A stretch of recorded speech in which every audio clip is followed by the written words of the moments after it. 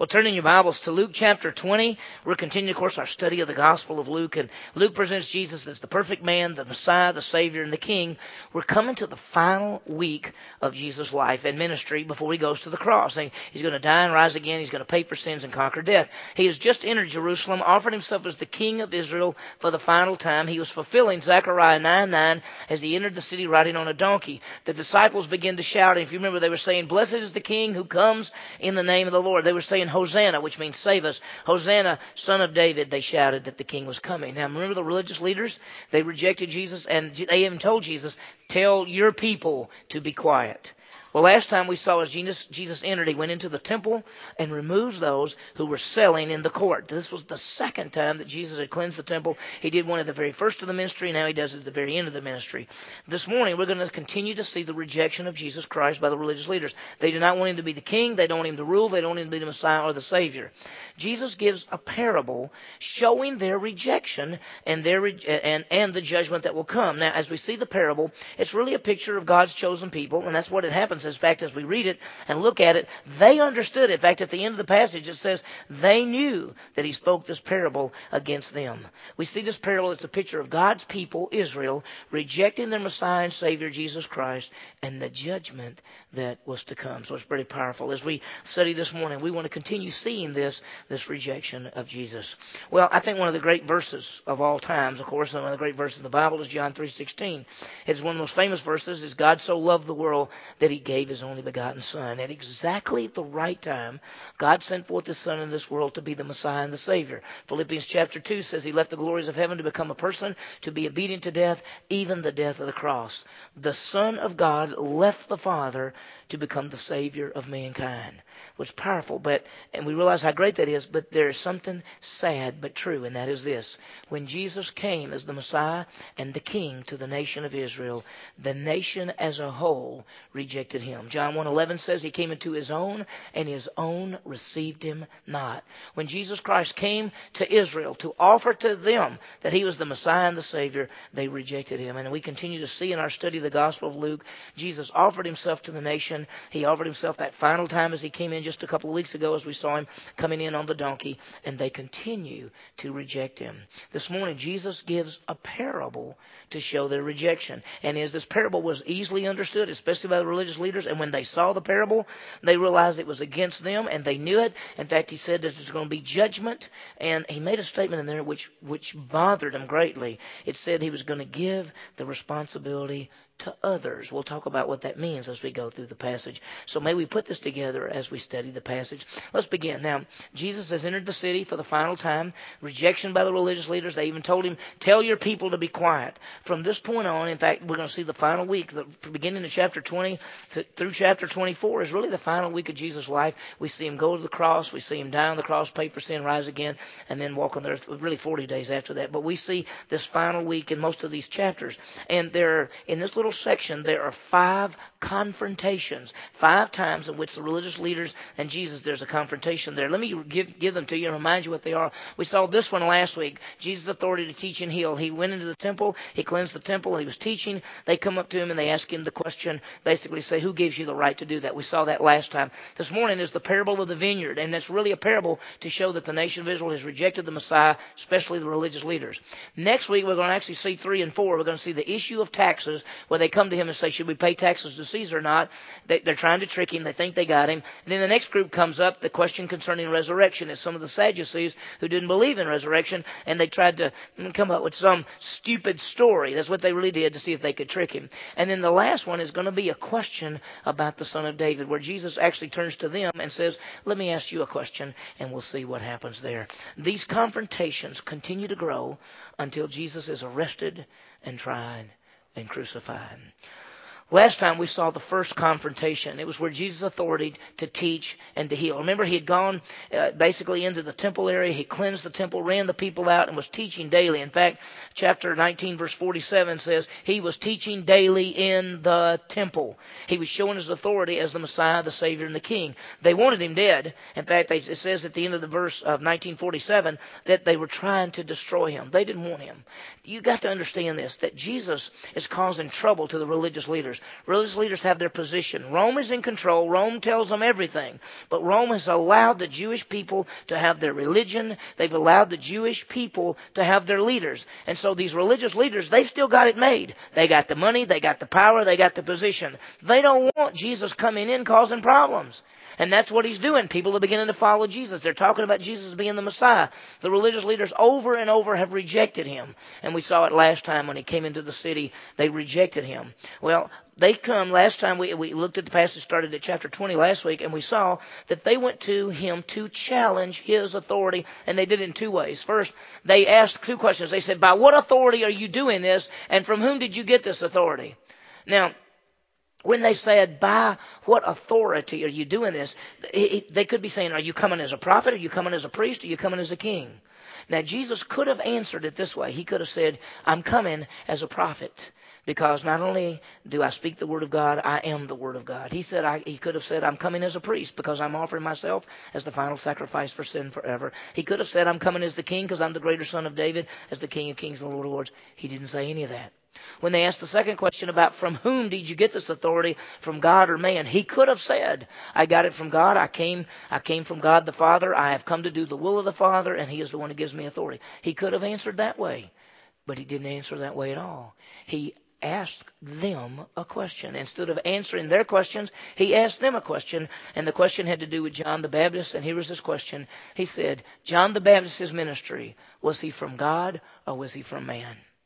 Now, the religious leaders are in trouble as soon as he asked that question. Because, see, they thought they were going to get Jesus. And this is what they did over and over. They would come up and they would go, what about this? And they thought they'd make him look foolish, and he would do something, and then they would look foolish, and they'd look around and go, whose idea was it to go up there? And so now, here's this group. They've asked him this question, by what authority and by whom and all this. And he says, let me ask you a question. And the implication is, if you answer my question, I'll answer your question. And the question was John the Baptist from God or from man? Now, they're in trouble, and here's why. First, if they said from God, if they say he's from God, Jesus will say, well, why didn't you believe in him? Because he pointed out Jesus, and he said that Jesus was from God, and they would have to believe that Jesus was the Messiah because John the Baptist said that Jesus was the Lamb of God who takes away the sin of the world. So if they said John the Baptist was from God, they would have to say that Jesus is the Messiah. They don't want to do that. So they got another alternative. What if they say he was from man? Then the people would stone them because all the people believed that John was a prophet from God. So they're stuck. They can't say he's from God because then they'll have to believe in Jesus. They can't say he's from man. The people will get him. And so you remember what they did? They looked at Jesus and said, we don't know. And so Jesus said, I'm not going to tell you where I got my authority. Now, they already knew. He got his authority from God. He came representing the Father. He came into the world and said, I did not come to do my will, but the will of the Father. And so when he ended that, if you notice that chapter 20, verse 8, Jesus said to them, nor will I tell you by what authority I do these things. Now from this, you got to remember that these religious leaders came to Jesus, and there's these crowds all around. Everybody's there for Passover. Passover is just a few days away. That's the days Jesus is going to die on the cross. He's going to die on the cross on Passover. And so all the people are there to celebrate the feast, and these religious leaders are talking to Jesus, and the crowd is there, and they're listening to what's happening. So as soon as Jesus says that to them, he says, I'm not going to tell you what authority. He then turns to the crowd and says, let me tell you a parable. And that's what he's going to do. And the people are listening to this. So just remember, this is not just a couple of people talking. They're in the temple area. There's huge crowds listening to whatever Jesus teaches. We already saw back in chapter 19, it said they hung on every word that he said. So when Jesus says something, the people are going, wow, boy, he teaches with authority. And so these religious leaders, thinking they were going to look sharp, said, by what authority, by who? And he says, answer my question. And they can't answer it. So he says, I'm not going to tell you. And then he looks to the crowd and says, let me tell you this story. Now, the parable, of course, is a story that is used to teach a truth. And Jesus taught in parables a lot. He wants them to realize that the religious leaders are rejecting him. And they have rejected him. And there's going to be judgment. Now, there's a great truth here. That not only did the religious leaders reject him, but the nation as a whole rejected Jesus Christ, and that's where we are. Let me break down the passage for you. I want you to see the passage. First of all, the parable of the vineyard is verses 9 through 16 in this. We see the owner rents out the vineyard. We're going to talk about what it is in just a minute. The owner sends servants to collect. The owner sends his own son because they reject these others. The vine growers actually kill the son, and so the response by the owner is going to bring judgment. That's the parable. I want you to understand this. They understood what it meant. Part 2, when we get to it, is Jesus then explains the rejection. He talks about that he's the cornerstone, and he talks about the coming judgment, and they knew it immediately, and so the response by the religious leaders in verse 19 is they wanted to kill Jesus. And so they understood exactly this. Now, we may read this parable and we go, wow, I think I'm getting it. But let me tell you, they understood it immediately. They knew that Jesus was talking about them. He's turned to the crowd and he says that the owner of the vineyard hired out some vine growers. The vine growers are going to be the religious leaders. And he tells the story. And the people grasp it, and we'll see how it fits together. This morning we see the parable of the vineyard. This is the second of the big confrontations. And as we see this is the rejection of Jesus by the religious leaders, the nation of Israel, and the coming judgment. Look at verse 9. And he began to tell the people this parable.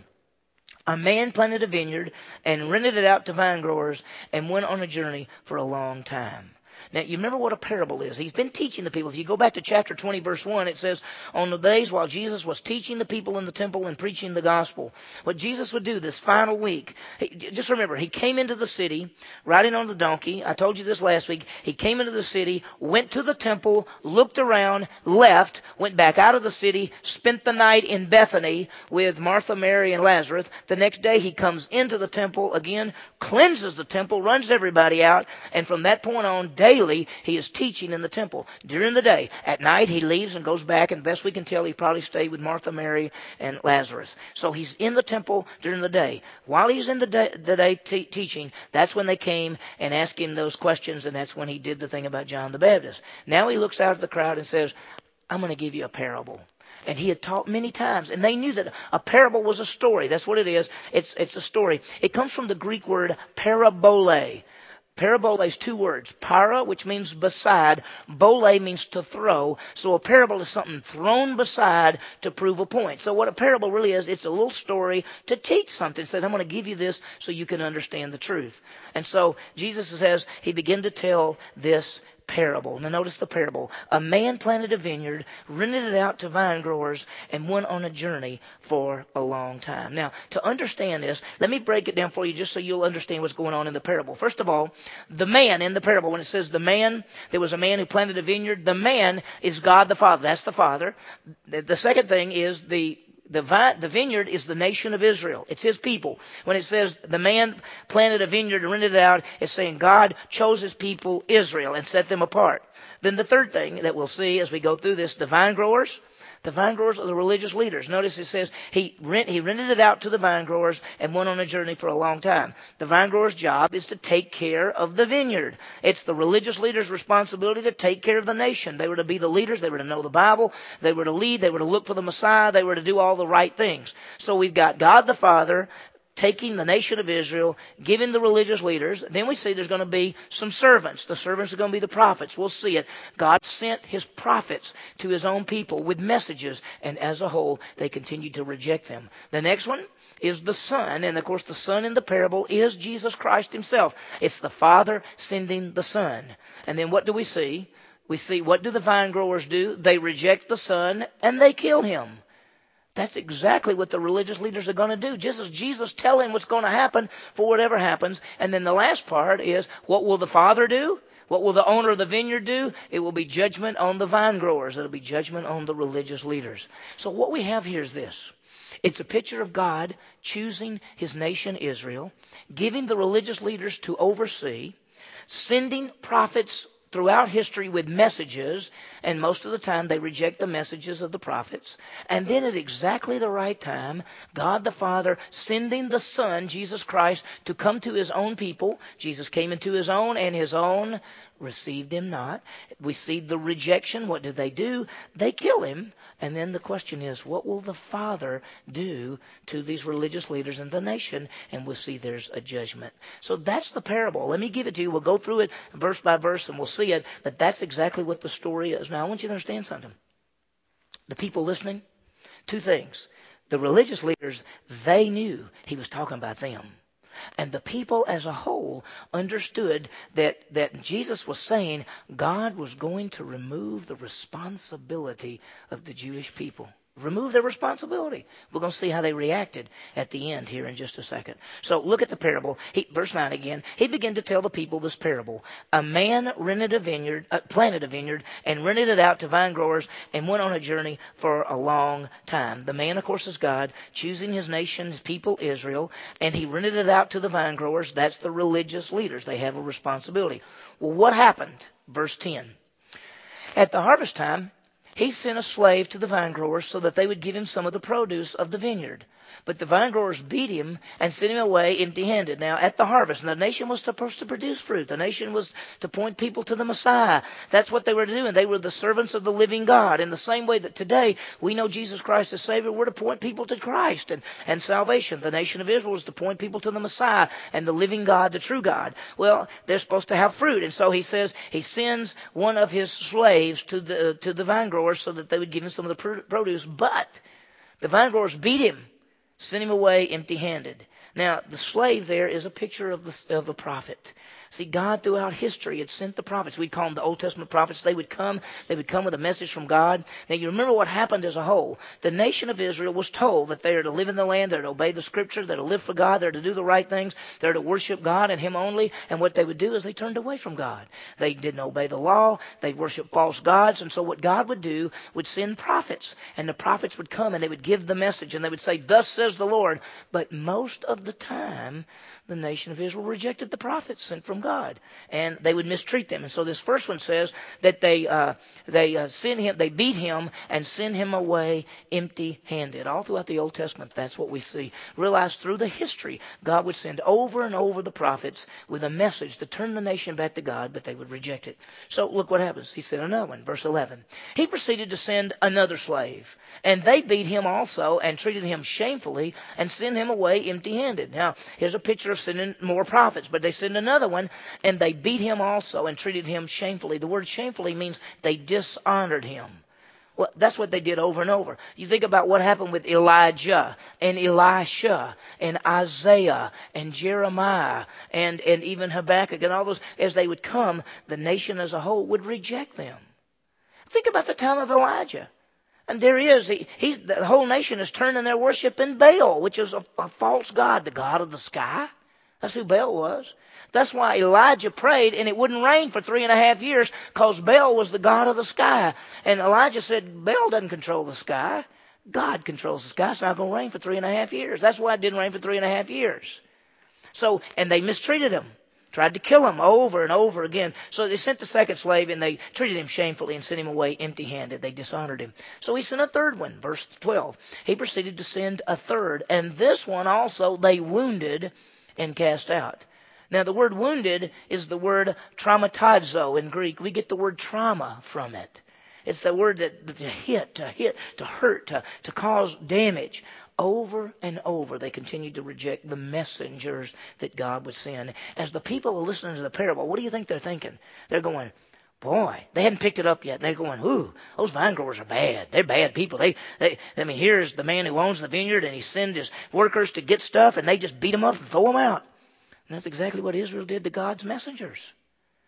So look what happens next. Verse 13. The owner of the vineyard said, what shall I do? I will send my beloved son. Perhaps they will respect him. Now, the owner says, what shall I do? Now, the owner is God the Father, and we didn't see, God doesn't go, ooh, what shall I do next? God knows his plan. But in the parable, it says, the owner says, well, what am I going to do? I think I'll send my beloved son. Perhaps they will respect him. They will honor him. He's sending my son. Literally, it says, my only son. Now, what does that sound like? That sounds like the great truth that God so loved the world that he gave his only Son. Jesus is telling the story, and he's saying he's going to send his only Son. And here's that picture. In fact, we see it's the picture of God sending his Son, Jesus Christ, into the world. It's why God so loved the world that he gave his only begotten Son. And so here's Jesus looking at all these people and saying, perhaps I'll send my only Son, my special Son, my beloved Son. Perhaps they will respect him. They will not shame him, but honor him. Well, we know that God loved the world and he sent Jesus into this earth. And so what happened? What happened when Jesus came? We know that the nation of Israel, all throughout the years, as the prophets of God would come, as the messengers of God would come, as the servants of God would come, they'd reject them. And then at a point in time in history, Galatians 4:4, in the fullness of time, God brought forth his Son. Here he comes to this earth. He comes to the nation of Israel. He begins his ministry. As John the Baptist pointing them out, John the Baptist is saying, repent, for the kingdom of heaven is at hand. The king's here. Jesus came and said, repent, for the king's here. Jesus said, the kingdom's in your midst. He comes into Jerusalem riding on the donkey. People are saying, blessed is the king who comes in the name of the Lord. He is coming as their Messiah, their Savior and King. And what did they do? Jesus is going to show exactly what they're going to do. They're going to kill him.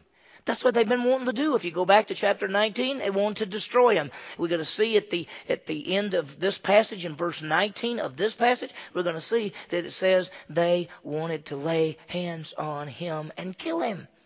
That's their plan. And so what does Jesus say happens? He's going to send his Son. Perhaps they will respect him. And what happened? Look at verse 14. But when the vinegrowers saw him, they reasoned with one another, saying, this is the heir. Let us kill him, so that the inheritance will be ours. Now, in the parable, he says the vinegrowers saw the son was coming, and they made this plan. They said, he's the heir. Now, see, here's the old man, the old father. He's going to die eventually, and his son comes. He's the heir. But if we kill the heir, we'll get to keep the property. Because in that day and time, if people were renting out the land, and the people died who owned it, and there was nobody left, they got to keep the land. So they're saying, the dad's going to die eventually. Here comes the son. We'll just kill him. We'll take the property.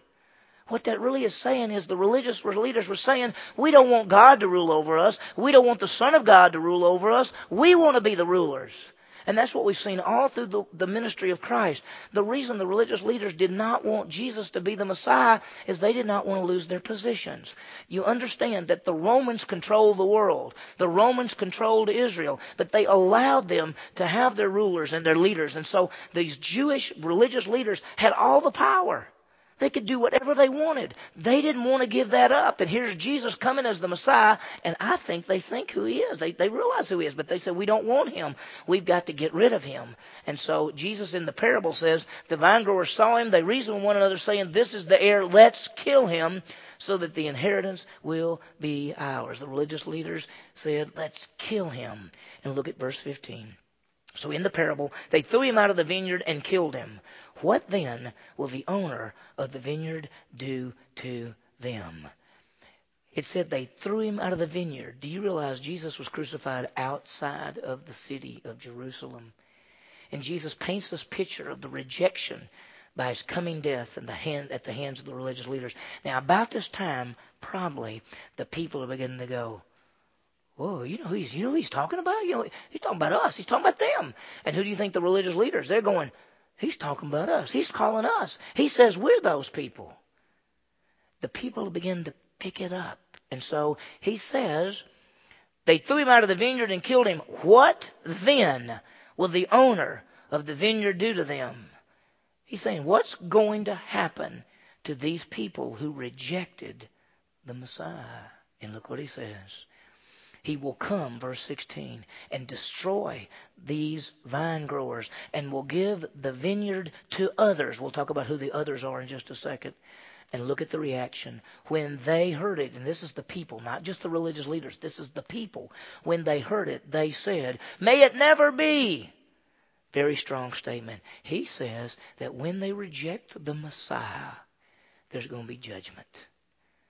He's going to come and he's going to take the responsibility away from the nation of Israel and the religious leaders and give it to somebody else. And how did they respond to that? No way. In fact, may it never be is the strongest negative you can put in the Greek language. In English, it just says like, oh, may it never happen. In the Greek, if you read that, they're saying, no way, that's not going to happen. They're angry. They're saying, you're not going to let that, and we're not going to let that happen. That's what the people are saying.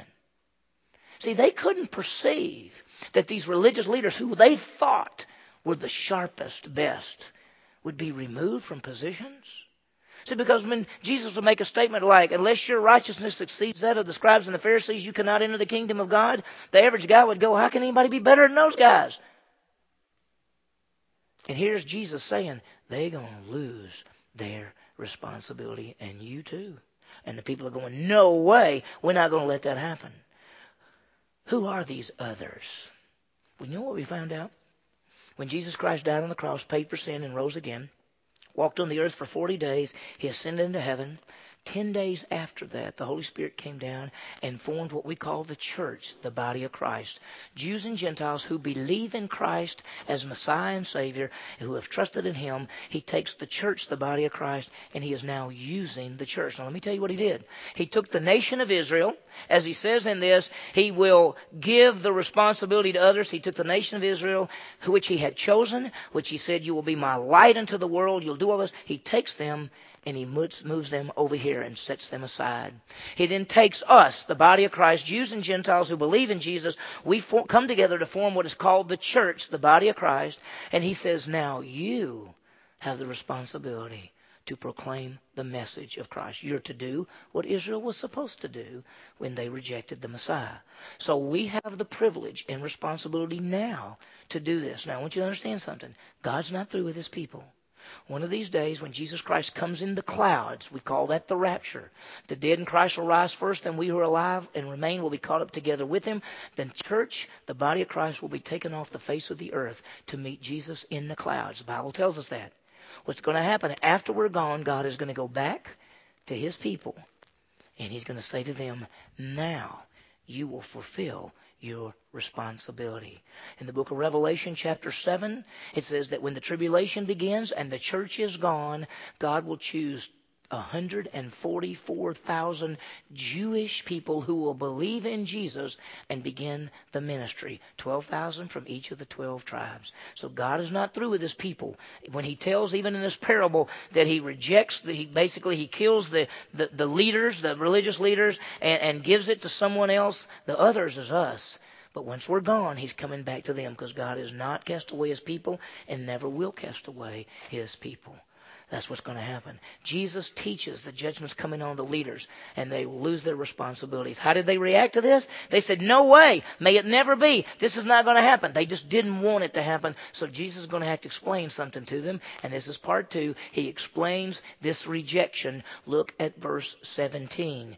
But Jesus looked at them and said, what then is this that is written? And He's going to quote from Psalm 118, verse 22. It says, the stone which the builders rejected, this became the chief cornerstone. Now let me tell you something. They know Psalm 118. In fact, when Jesus was coming into the city and they were saying, blessed is the King who comes in the name of the Lord, that's Psalm 118. They just got through singing Psalm 118. It's called a psalm of ascents. It's a psalm that they would sing when they would come for the feast. This is one of them. And so He then quotes to them a psalm they would know. He says, what is this that is written then? The stone which the builders rejected, this became the chief cornerstone. So He's quoting Psalm 118, and the stone which the builders rejected is the chief cornerstone. The cornerstone is Jesus Christ. See, the stone that they rejected, like a cornerstone was the main stone in a building. And when they got ready to build a building, sometimes they had to have the cornerstone, which would put the wall, and that would be the foundation stone. It would be the main thing. But what they're saying is, we had the cornerstone, Jesus, and the builders, religious leaders came and said, well, we don't want that stone, and they moved it away. And then they later realized, finally, that that stone which they rejected is the chief stone. The one that they have rejected, Jesus, is the Messiah and Savior. And He's quoting Psalm 118 to tell them, you're going to reject me, and I'm the main stone. Wow. And then He says something that is really powerful. Verse 18, everyone who falls on the stone will be broken to pieces, but whomever it falls, it will scatter him like dust. Now what He's going to do is show the picture of what it's like either accepting or rejecting Jesus Christ, the Messiah. And when he says, whoever falls on the stone will be broken to pieces, to fall on the stone is to come to Jesus as Messiah and Savior. And you have to be broken to come. You'll be broken when you come. You have to realize that you and yourself can't do anything to get to heaven. It's not what you do. It's not what you're going to try to do. It's none of that. You're broken. You say, there's nothing in myself to save me. And you come to God that way. Whoever falls on the stone, you'll be broken.